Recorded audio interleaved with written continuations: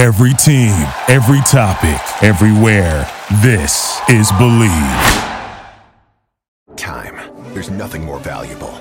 It's what drives everyone to make the most of every moment. We celebrate living large in the now. In a city where time disappears, we create experiences that electrify the soul and memories that will last forever. We go big.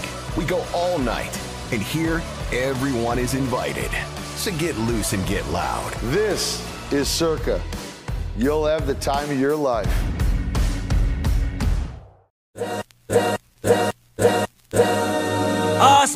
This is the Arash Markazi Show on the Mightier 1090 ESPN Radio. Hello, welcome to the Arash Markazi Show, presented by the Sporting Tribune on the Mightier 1090 ESPN Radio in Southern California, 98.5 The Bet in Las Vegas, and the Hawaii Sports Radio Network. I am joined in studio by Armani Buckets, Brandon Deutsch. It was a heck of a weekend here in Los Angeles. We'll continue tonight with the Lakers and the Grizzlies playing Game 4 of their series, but it was all sports all the time at Crypto.com Arena. 2 Kings games, 2 Clippers games, wrapping up tonight with the second of 2 Lakers games. Armani Buckets, I'll start with you. How are you doing? Thoughts on what happened this past weekend? Yeah, you said heck of a weekend, and I mean, congratulations to you guys. But for us Russell Westbrook fans over here, I don't know. It was such a good weekend of basketball. We also had that great Warriors-Kings game yesterday, which that series is just, has a chance to be an all-time first-round series. Just so much stuff to get into. But I wanted to ask you, how you were at Crypto a lot this weekend. Yeah. How was that atmosphere like? It was amazing. I think the first quarter of the Lakers-Grizzlies game, 35-9, they go up 38-9, which was one of the greatest first quarters in playoff history. I had not heard Crypto like that in a long time. A lot was made of this being the first Lakers playoff game in front of fans in 10 years. Again, 2020, pandemic, Florida, 2021 against the Suns, no fans at all. It was amazing. It was amazing. And obviously when you give fans something to cheer for, that's huge. Brooks was the villain. So every time he stepped onto the court, every time he touched the ball, got booed. I think the league did the Lakers a big favor, by the way, by not suspending Brooks. I think that fire from the crowd is really cool. Brandon, listen, I know you're a very, I don't want to say pessimistic fan, but I respect that. Listen, you don't get, you do get high and you do get low. Your thoughts on Game 3 heading into tonight's Game 4? Yeah, I mean, I think it was one of those things where the game was over after the first quarter, basically. There was like almost a 0% chance, depending on if the Lakers just did what needed to be done. I mean, the Grizzlies felt defeated. I know Ja had 24 points. A lot of that was garbage time, and it did get relatively close. They outscored the Lakers 92-76. That scares me a little bit for tonight. Will they have the same assertiveness that they came out in Game 3 in? Probably not, and that always is very, very concerning, especially since the Grizzlies kind of got in a roll at the end of that game. So, hats off to the Lakers for being up 2-1. I really hope they can be up 3-1, but realistically, I agree with Arash. I think this is probably a 2-2 series going back to Memphis. Yeah, I mean, the only reason I say that, obviously, my hope is that the Lakers win tonight, go up 3-1 going back to Memphis. But I mean, I came into this series thinking it would be a great series. I predicted it would be 7.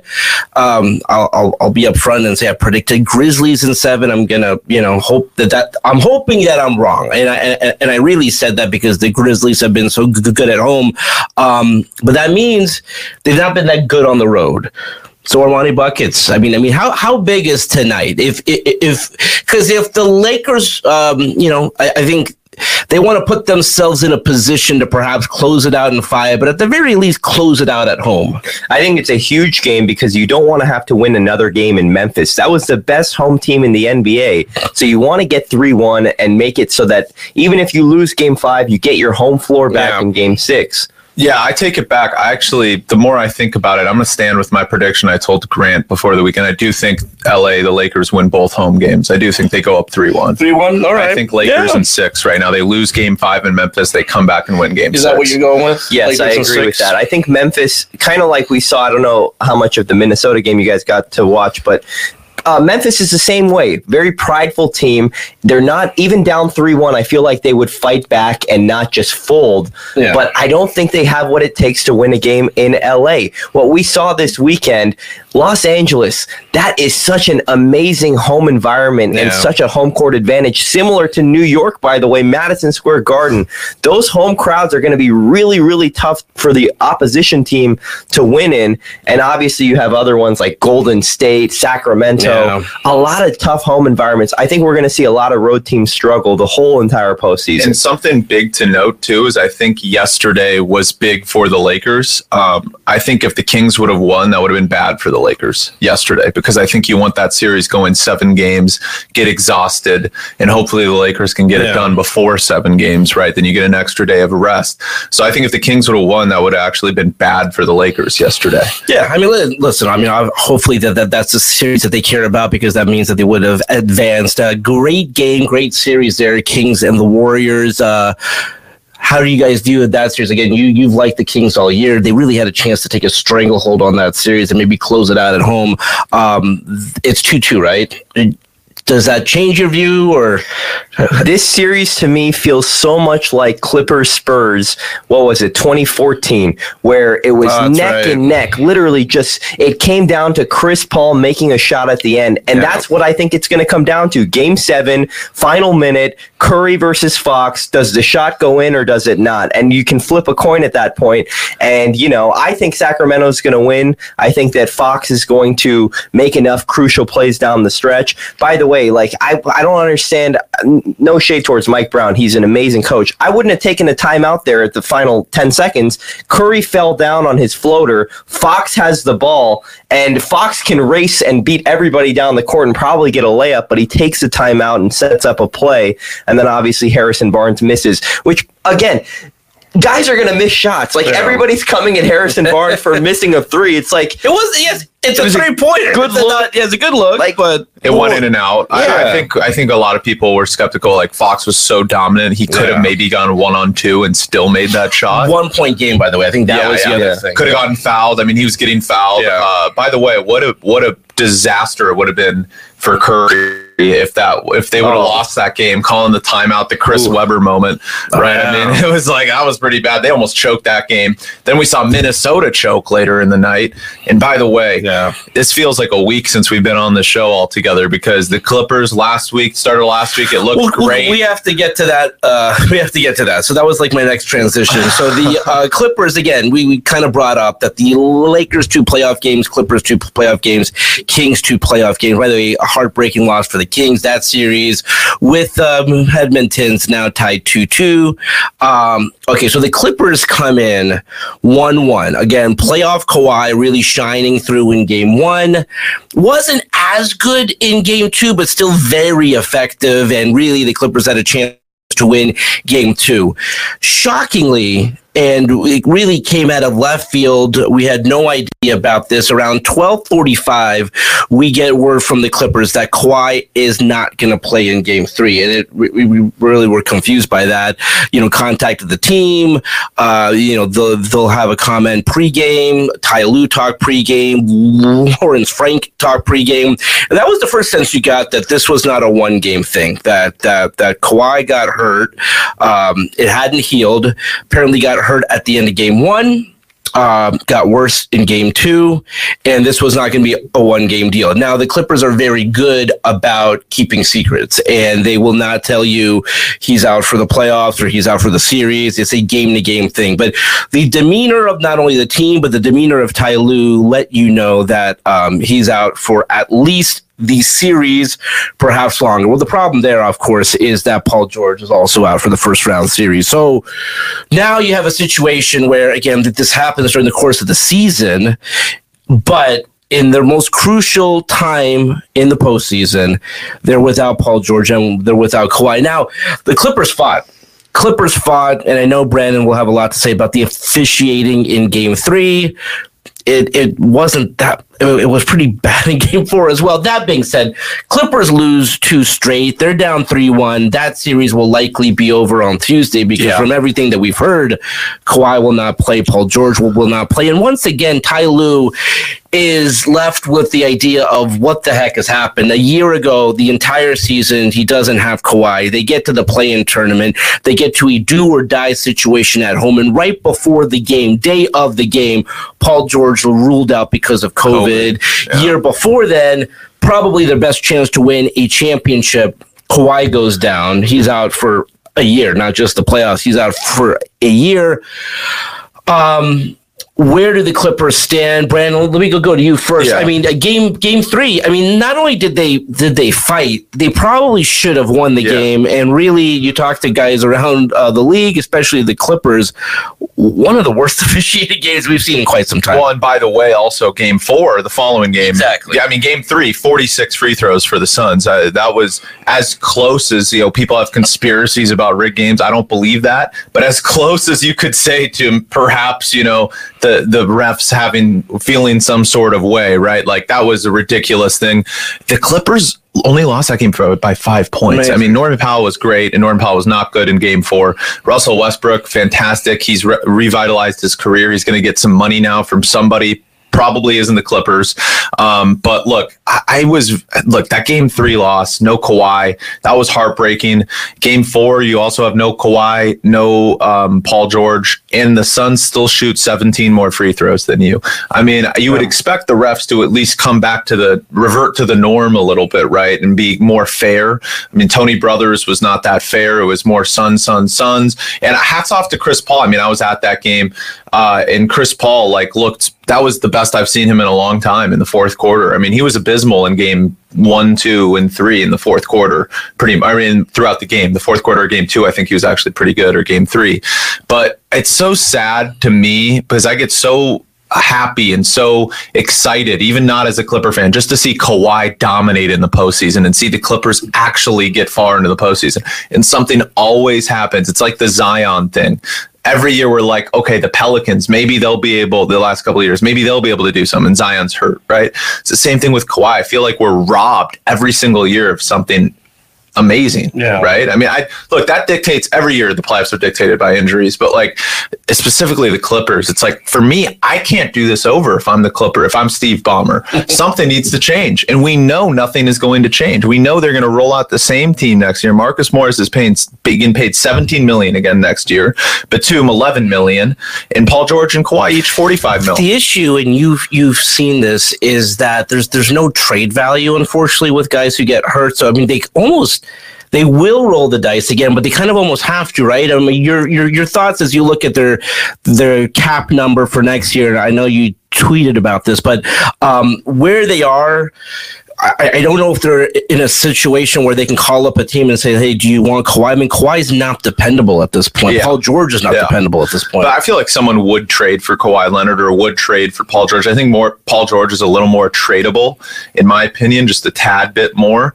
But either way, I mean, this sounds crazy. And this is one of those, sometimes you go to school and you have these crazy ideas, right? Like you write these papers and these crazy ideas and stuff like that. Why not build around Russell Westbrook and trade Kawhi Leonard and Paul George? It sounds crazy, but I mean, Russ is the number one option in this series to still show that he's pretty good. Season when you talk about where Russell Westbrook was, where, potential 6th man of the year, but also can we find a place because he's not happy? And again, couldn't really trade him at all. And then you find a home for him, and then he gets obviously cut because it was he wanted to go play for the Clippers.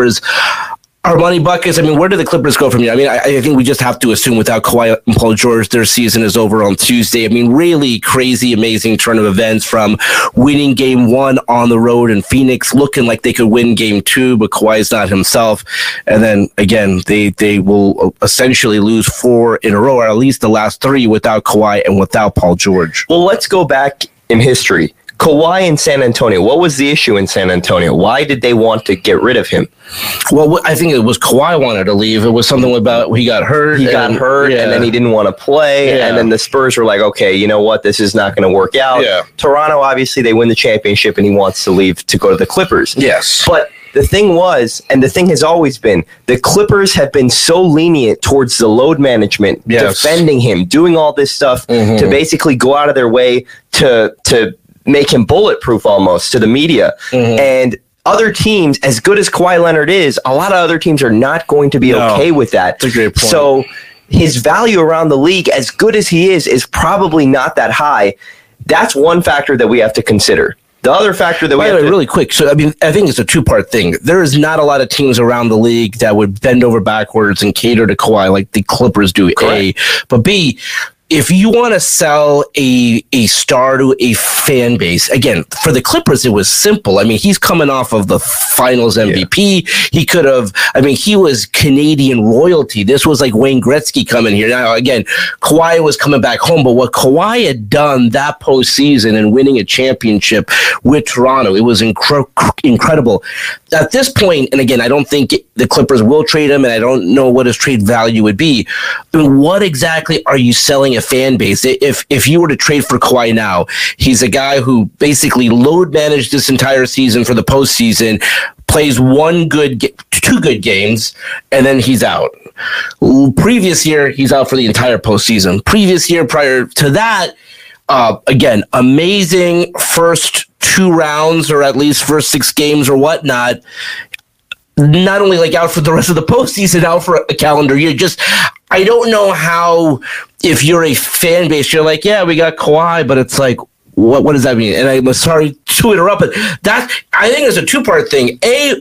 What franchise is going to be like, because you're 100% right, Armand. The Clippers bend over backwards for this guy. He runs it. I mean, he really, like, you want to talk to the media? You don't have to. You want to be in your own corner? Like, they really protect this guy. Yeah, and then the last point was going to be the Intuit Dome and what a factor that is, because do you really want to go into the new stadium with a rebuilding team?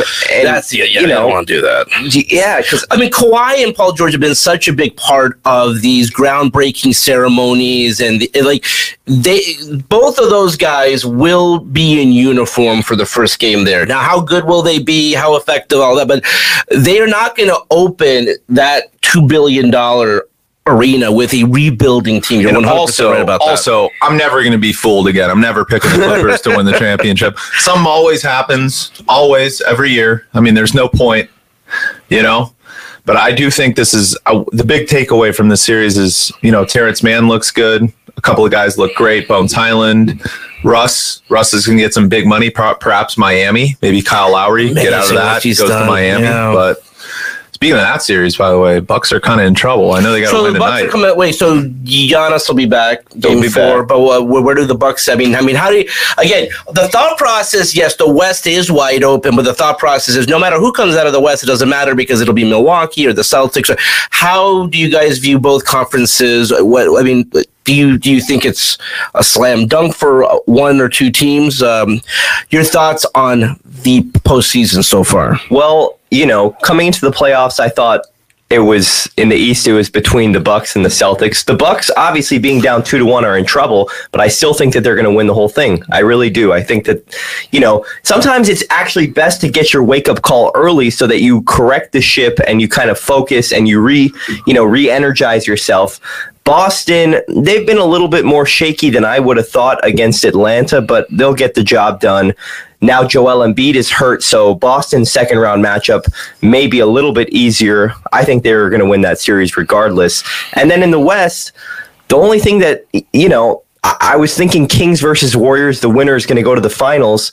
I still think that, but it's going to be a lot of miles that they're going to put on their bodies physically to win that series. And then obviously you have that looming Lakers thing. And for me, it's a very, very legitimate looming thing, because I'm not still sold on Denver. Phoenix has no bench. They have no bench. Kevin Durant's playing 45 minutes a night. The only reason why they beat the Clippers is because no Kawhi and no Paul George. Yeah. And they're barely winning those games. I was going to say, that's got to be a concern. If you're a Suns fan, yes, you're up 3-1. Yes, you're probably going to close out that series on Tuesday.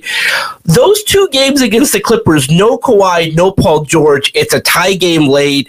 Terrible official. Like, they just barely beat the Clippers without Kawhi and Paul George. What Durant had to do to win those games. Like, they had to be excellent. They couldn't miss. Yeah. That is a problem.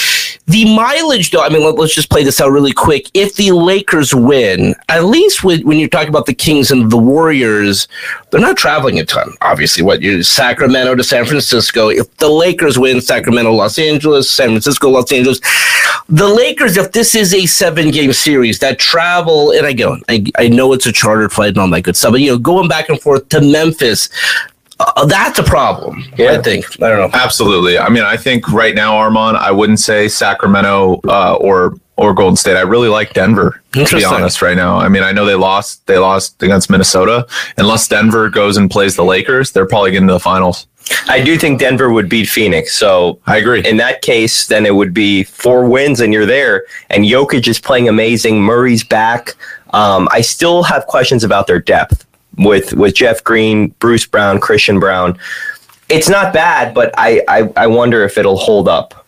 Yeah, I mean, it's. I like that it's wide open. I like that, despite that these classic first round series, that we really don't have any idea. We wouldn't be shocked if Denver won. But again, it's interesting. The Kings, the Nuggets, and the Grizzlies have never made it to the finals. And obviously, they've never won a championship. So we could get a first-time finals participant and a first-time champion. Again, the Clippers are also in the conversation, but I think we all agree that they're going to be out on Tuesday. All right, let's leave it there for now. We're going to continue the conversation when we come back. Lakers, Clippers, Kings, a packed weekend here in Los Angeles. When we come back right here on the Mighty Year 1090 in Southern California, the Bet in Las Vegas in the Hawaii Sports Radio Network. We'll be right back with the Arash Markazi Show on the Mightier 1090 ESPN Radio.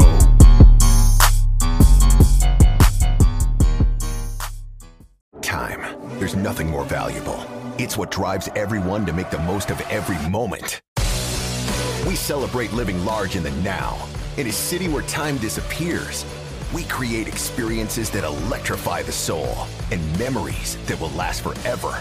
We go big, we go all night, and here, everyone is invited. So get loose and get loud. This is Circa. You'll have the time of your life.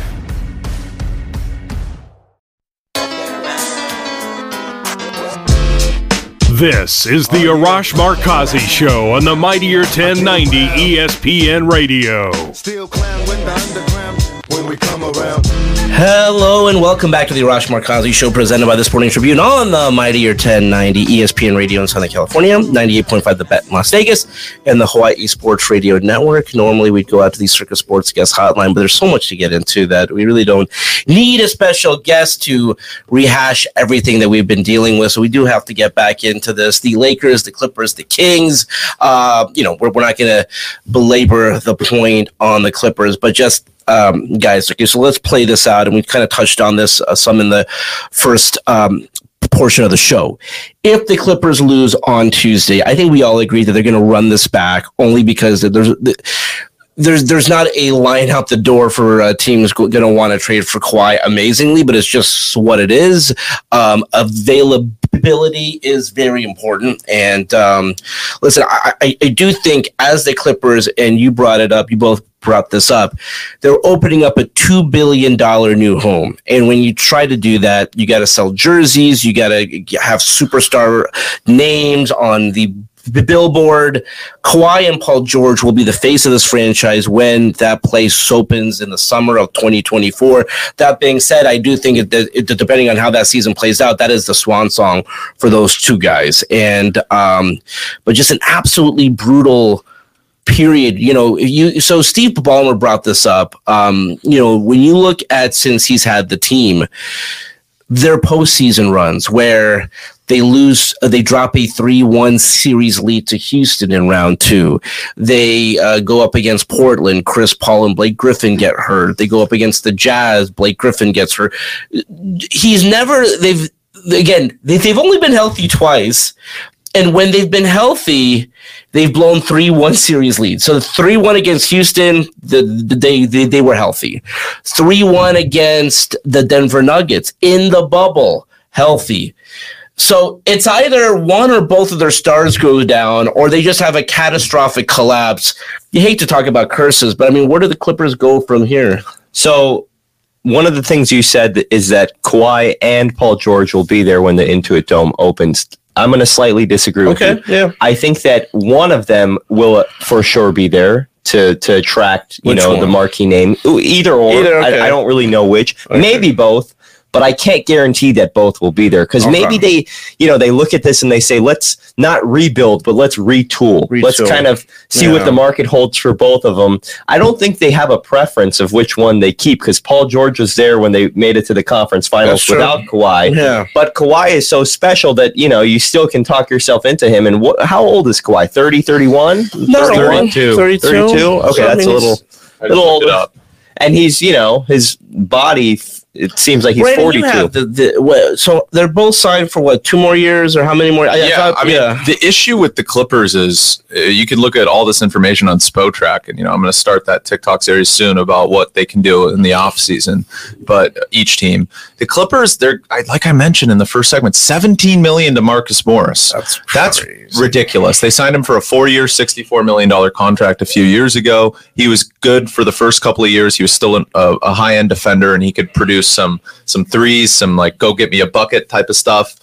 The Norm Powell, Kawhi, and George, they combined 45 million, and I think for Norm around 20, or 25 at most. Okay, that's fine. That's a great first 3, right?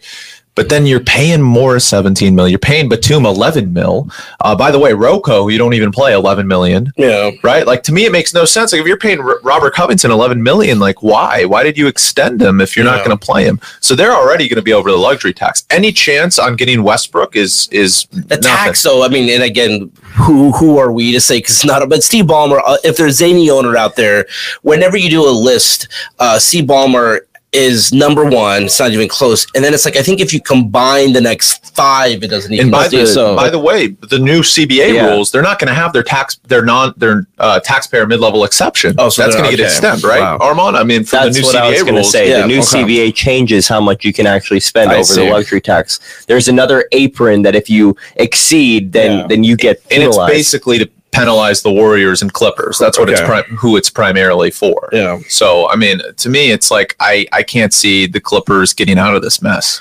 Okay, so the other unique bit of news that came from the weekend, Nick Nurse gets let go as the head coach of the Toronto Raptors. The Raptors in a unique situation, the first team in league history to have 2 coaches of the years over the past 6 years, both being shown the door. There was this feeling, and I don't know if this continues if the Clippers lose on Tuesday. So again, they would be out in the first round, losing in 5 games, following losing in the play-in tournament the year before. Again, Paul George out, Kawhi out, crazy.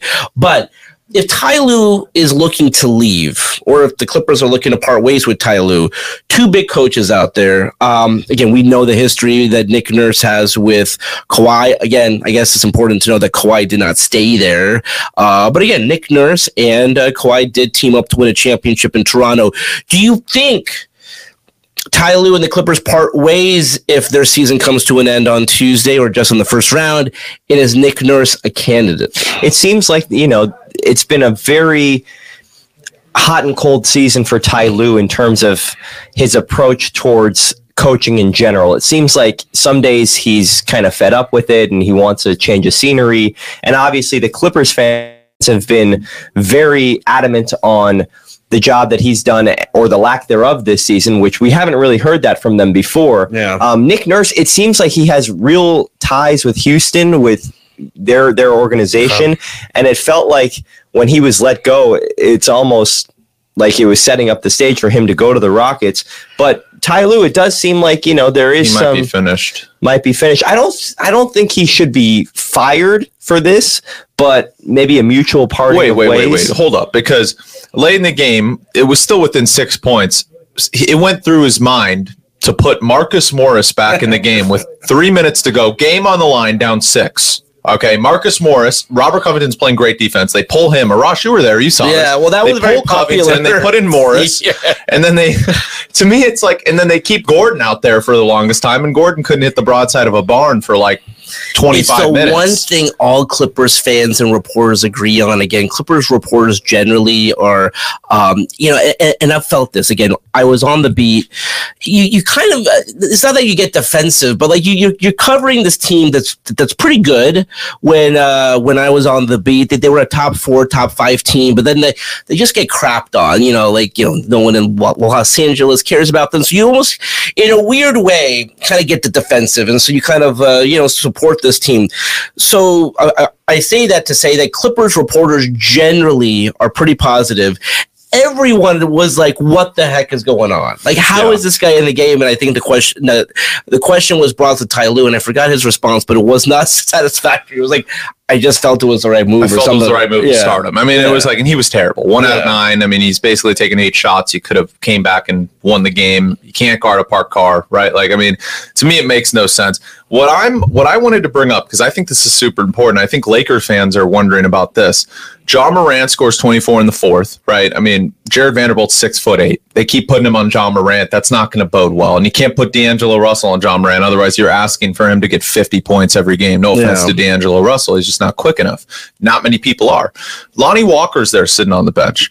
And Lonnie Walker is a decent defender, a good defender. He's not amazing, but you have fresh legs. For me, I'm thinking, look, if D'Angelo Russell's not producing any offense, Malik Beasley can barely shoot, Brown can barely shoot.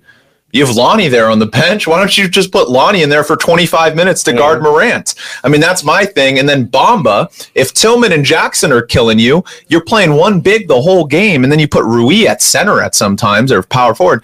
I don't know what goes through Darvin's head. Like, Bamba can play defense. That's what you got him for. He's an elite shot blocker. He has a long wingspan. He can provide some offense. To me, I'd be playing Lonnie Walker and Mo Bamba more to average out and play more defense. I don't know, Armand. What are your thoughts? I think that we will see both of those things happen today. I think Lonnie will be a part of it because the 2 guys that you mentioned, Malik Beasley and Troy Brown Jr., what are they doing out there? Cardio. They look like Marcus Morris the past few games. Yeah. So I do think Lonnie will play tonight. I don't know about 25 minutes. I think it's like you play him in a 4 or 5 minute stint. If he does well, then you give him 4 or 5 more. If he does well, maybe 4 or 5 more. But I do think at least he will play tonight. I don't know about Mo, but maybe we get a Tristan Thompson sighting at some point. No, if we do, we're done. Tristan was just a great signing in the towel waving. He might play. Doing the vein, and here's what it's like to win a champion. The key with those guys who are the 12th man is that you want them to have some championship experience. But he does have championship experience. If you make it to round 2 and you play Golden State or Sacramento, if it's Sacramento, Domantas Sabonis right now, everybody's talking about how he has very few moves. His main move is just muscle you inside and try to score. Who on the Lakers has the muscle to stop him besides AD? Tristan Thompson. That'd be great. And then box out Kevon Looney. There is a scenario where he plays meaningful minutes for them in this postseason. Well, I'll tell you why that's not. I mean, when I talk about the history of the Lakers, I remember when they signed John Sally. Now, John Sally was he was doing stand-up comedy. He was in retirement. Phil Jackson brought him in because, people forget that he was with the Bulls for a season. So he got a ring with the Bulls. Obviously, won back-to-back titles with the Pistons, with the bad boy Pistons.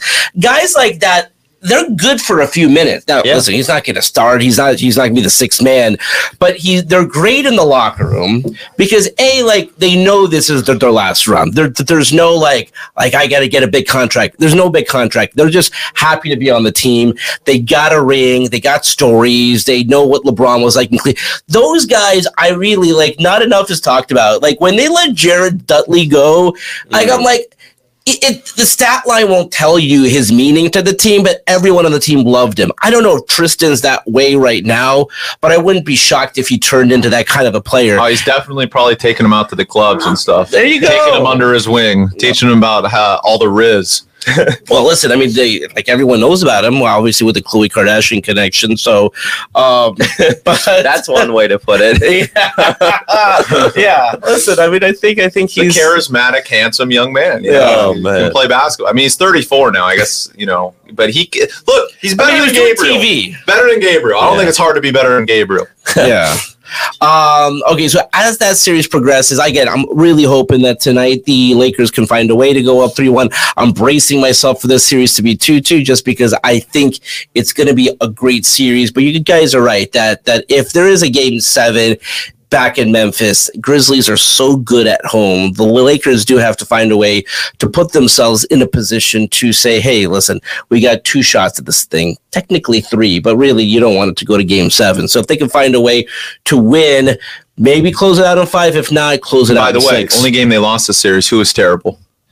Davis. Yeah. He needs to be great. He needs to shoot the ball 20 times. If he has 25 points, 2 or 3 blocks and 10 to 15 boards, they're going to win. Yeah. Like every game. That's the thing. That's what's crazy. Like their championship hopes literally rely on Davis. If he can do this for like a 7-game series, which he hasn't already in the series, like if he can do it the rest of the way, it could be over in 5. Like I'm just being honest. But if he sucks, like it could be 2. It's gonna be 2-2 if he sucks tonight.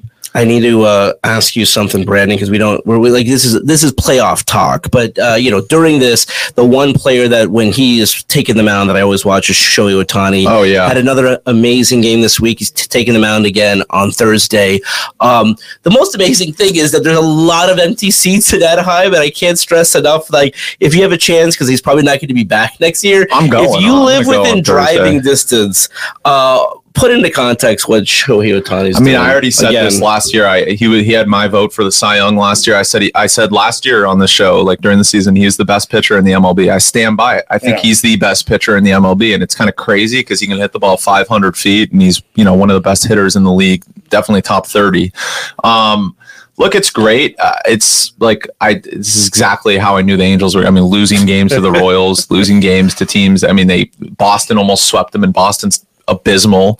Like they have no relief pitching. And Tyler Anderson, you knew career year with the Dodgers. What are the Angels known for? Signing guys after their career year. Josh Hamilton, Anthony Rendon, Tyler Anderson. Tyler Anderson is terrible. He's terrible. I mean, I hate to say it. He throws the ball slow, right? He's 86 miles an hour to 88. Okay. And if you throw that slow, you're supposed to be a finesse pitcher.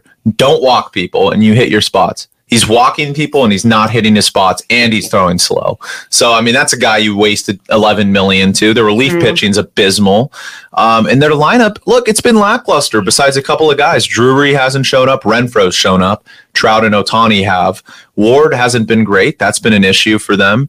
And starting pitching, besides Ohtani, I mean, Sandoval's been up and down. Detmer's up and down. Those are supposed to be dominant guys for you. And then, of course, Anderson and Suarez are terrible. So it's like, I mean, by the way, Jose Suarez is probably the worst pitcher in baseball. I hate to say it, their 5th starter. I mean, I expect them to be 500 just because of their stars. It'll get them to 500. They'll be maybe 80 to 82 wins. That's it. I mean, what we've seen so far is what's going to happen the whole year. And that's optimistic, by the way. So, because you're very popular for saying 0%, what is the percentage chance that Shohei Ohtani leaves the Angels or back or both? I mean, yeah. I mean, if they make the playoffs, he's going to be back. He's going to be back. I mean, it's very simple. He's a loyal guy. And not that it's simple, but you have to do everything in your power at the trade deadline. I would trade Joe Adele. I trade everybody that has any value in the minors. You gotta right because get to the postseason, sign him to a 10-year contract. He signed with you for a reason, right? For a reason. And it's like I know he has these quotes like he wants to win, but he likes playing for the Angels. He does. But he wants to win. If they show him that they can get to the playoffs, they haven't been in the playoffs since 2014. If they can get there, he will re-sign with them. Guarantee. And if they don't, it's guaranteed he will leave. Right? It's such a unique place to play, and I'll tell you why, and this goes for the Ducks as well, is that so you're part of the Los Angeles market, but not really. So you can live a beautiful life in Newport Beach, man. Newport Beach, which is Anaheim Hills. That's where I was born and raised. Okay, that's nice too. But just say Newport Beach, right? But there's like no pressure because it's so far from the hub of Los Angeles that the local media doesn't really go out there. They don't care as much. Maybe you got like 2 people from a newspaper, 2 people from a website. If you're on a run, maybe like 1 or 2 TV people. Maybe you'll get like Jim Hill to come out like once a week. There's not the pressure of playing in Los Angeles, but you are technically in Los Angeles. You're making great money, of course, but there's not that pressure. Yeah, I agree. And by the way, I know we don't have much time left, but I wanted to talk about Cody Bellinger because all of a sudden he leaves the Dodgers and now he's great again. And it's like, wait, are what? You shocked? Because I knew, listen, that talent didn't just go somewhere else. Yeah. And it's cliche to say, but with some of these situations, new plays, just change the scenery. Well, I think one thing, and I know Armand is a Cubs fan, so he likes this, but he couldn't, Bellinger did not make adjustments, which is why I wasn't optimistic. He was swinging, trying to pull everything, and whoever worked with him on the Cubs, has a much better approach. He's striking out less, and he's able to be a more balanced hitter. Well, I was going to ask because, baseball is still not in my watching priority at this moment in time. But I did notice that he was having a good season. And how much of that just has to do with the shift with these lefties? That's important. That's a big, come on. That's a big thing. I mean, I love that they banned the shift, in my opinion. I love it. I think it's terrible for the game, the shift, because then all the power hitters that are left-handed are just going to ground out if they don't get their pitch, right? As a pitcher, because I believe that the pitch clock has been the greatest new rule in all of sports. Just as a viewer, the only people that lose, I think, if you generally showed up late to games instead of getting there in the bottom of the first. Now it could be like the bottom of the third. I think a lot of these stadiums are now going to have to serve beer till the final, bottom of the ninth, because they're losing a ton of money. But as a viewer, as a fan, as someone who just wants to go there and it's over in 2.5, maybe 3. That's great for the game. Pitch clock, yeah. Pitch clock, great. I mean, I think for me, pitching is I want to get up there and throw the pitch almost right away. You want to be in a rhythm. The only time you want to take more time is if you're struggling, right? And hopefully you don't struggle. But either way, I think it forces you to get out of your situation. I think it's great for the game of baseball. I really do. Yeah, I mean, and it was one of those where, because you have these traditionalists, but you got the clock out there, so you kind of know when the pitch will come. It's a great flow. It's sped up the game because there were some games I went to a year ago that it was 4 hours. Well, the Boston New York games, Red Sox Yankee games were always 5 hours long. That's ridiculous, right? No one wants to go do that. So I've enjoyed it, but it does seem like even with, obviously a lot of these TV networks are paying a lot of money to have 3 hours of programming. Now it's 2 hours of programming. What can they do? I think you'll have moments where there's a commercial break, or you'll have things like that. You still think Dodgers win the NL West? I shouldn't say still. I didn't say that. Yeah, I don't know. No, I didn't mean to say still, but I think they win it next year. I think they took a break this year. I think, they said goodbye to Cody Bellinger, Justin Turner, Trey Turner. Though. That is true. So I listen. I think the Dodgers do have a chance, and we'll talk about this a lot more as the season progresses. But I think the Dodgers will always have a chance. And Outman is that guy. Yeah, I love Outman. But I do think this year they kind of took a break because they want to go after Brandon's guy Shohei Ohtani, and we'll see what he has. I think that'll be a fascinating story to watch throughout this season. Just because. Brandon's right. They have to make the playoffs. So, but yeah, listen, focus is still on the playoffs. Big Lakers game 4 tonight. Pray for the Lakers, guys. Listen, you got to win. That's all the time we have for today. Let's do it again tomorrow. Until then, this is Arash Markazi saying stay safe, stay healthy. This is the Arash Markazi Show on the Mightier 1090 ESPN Radio.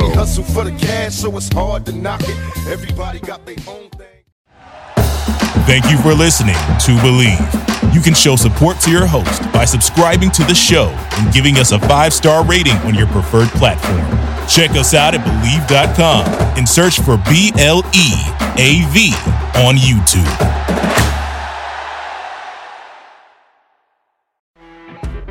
You know when you're listening to a true crime story that has an unbelievable plot twist that makes you stop in your tracks? That's what our podcast, People Are the Worst, brings you with each episode. I'm Rachel. And I'm Rebecca. We're identical twins who love true crime cases that make you say, didn't see that coming, and we hate the people responsible for them. Listen to People Are the Worst now on Apple, Spotify, or wherever you get your podcasts.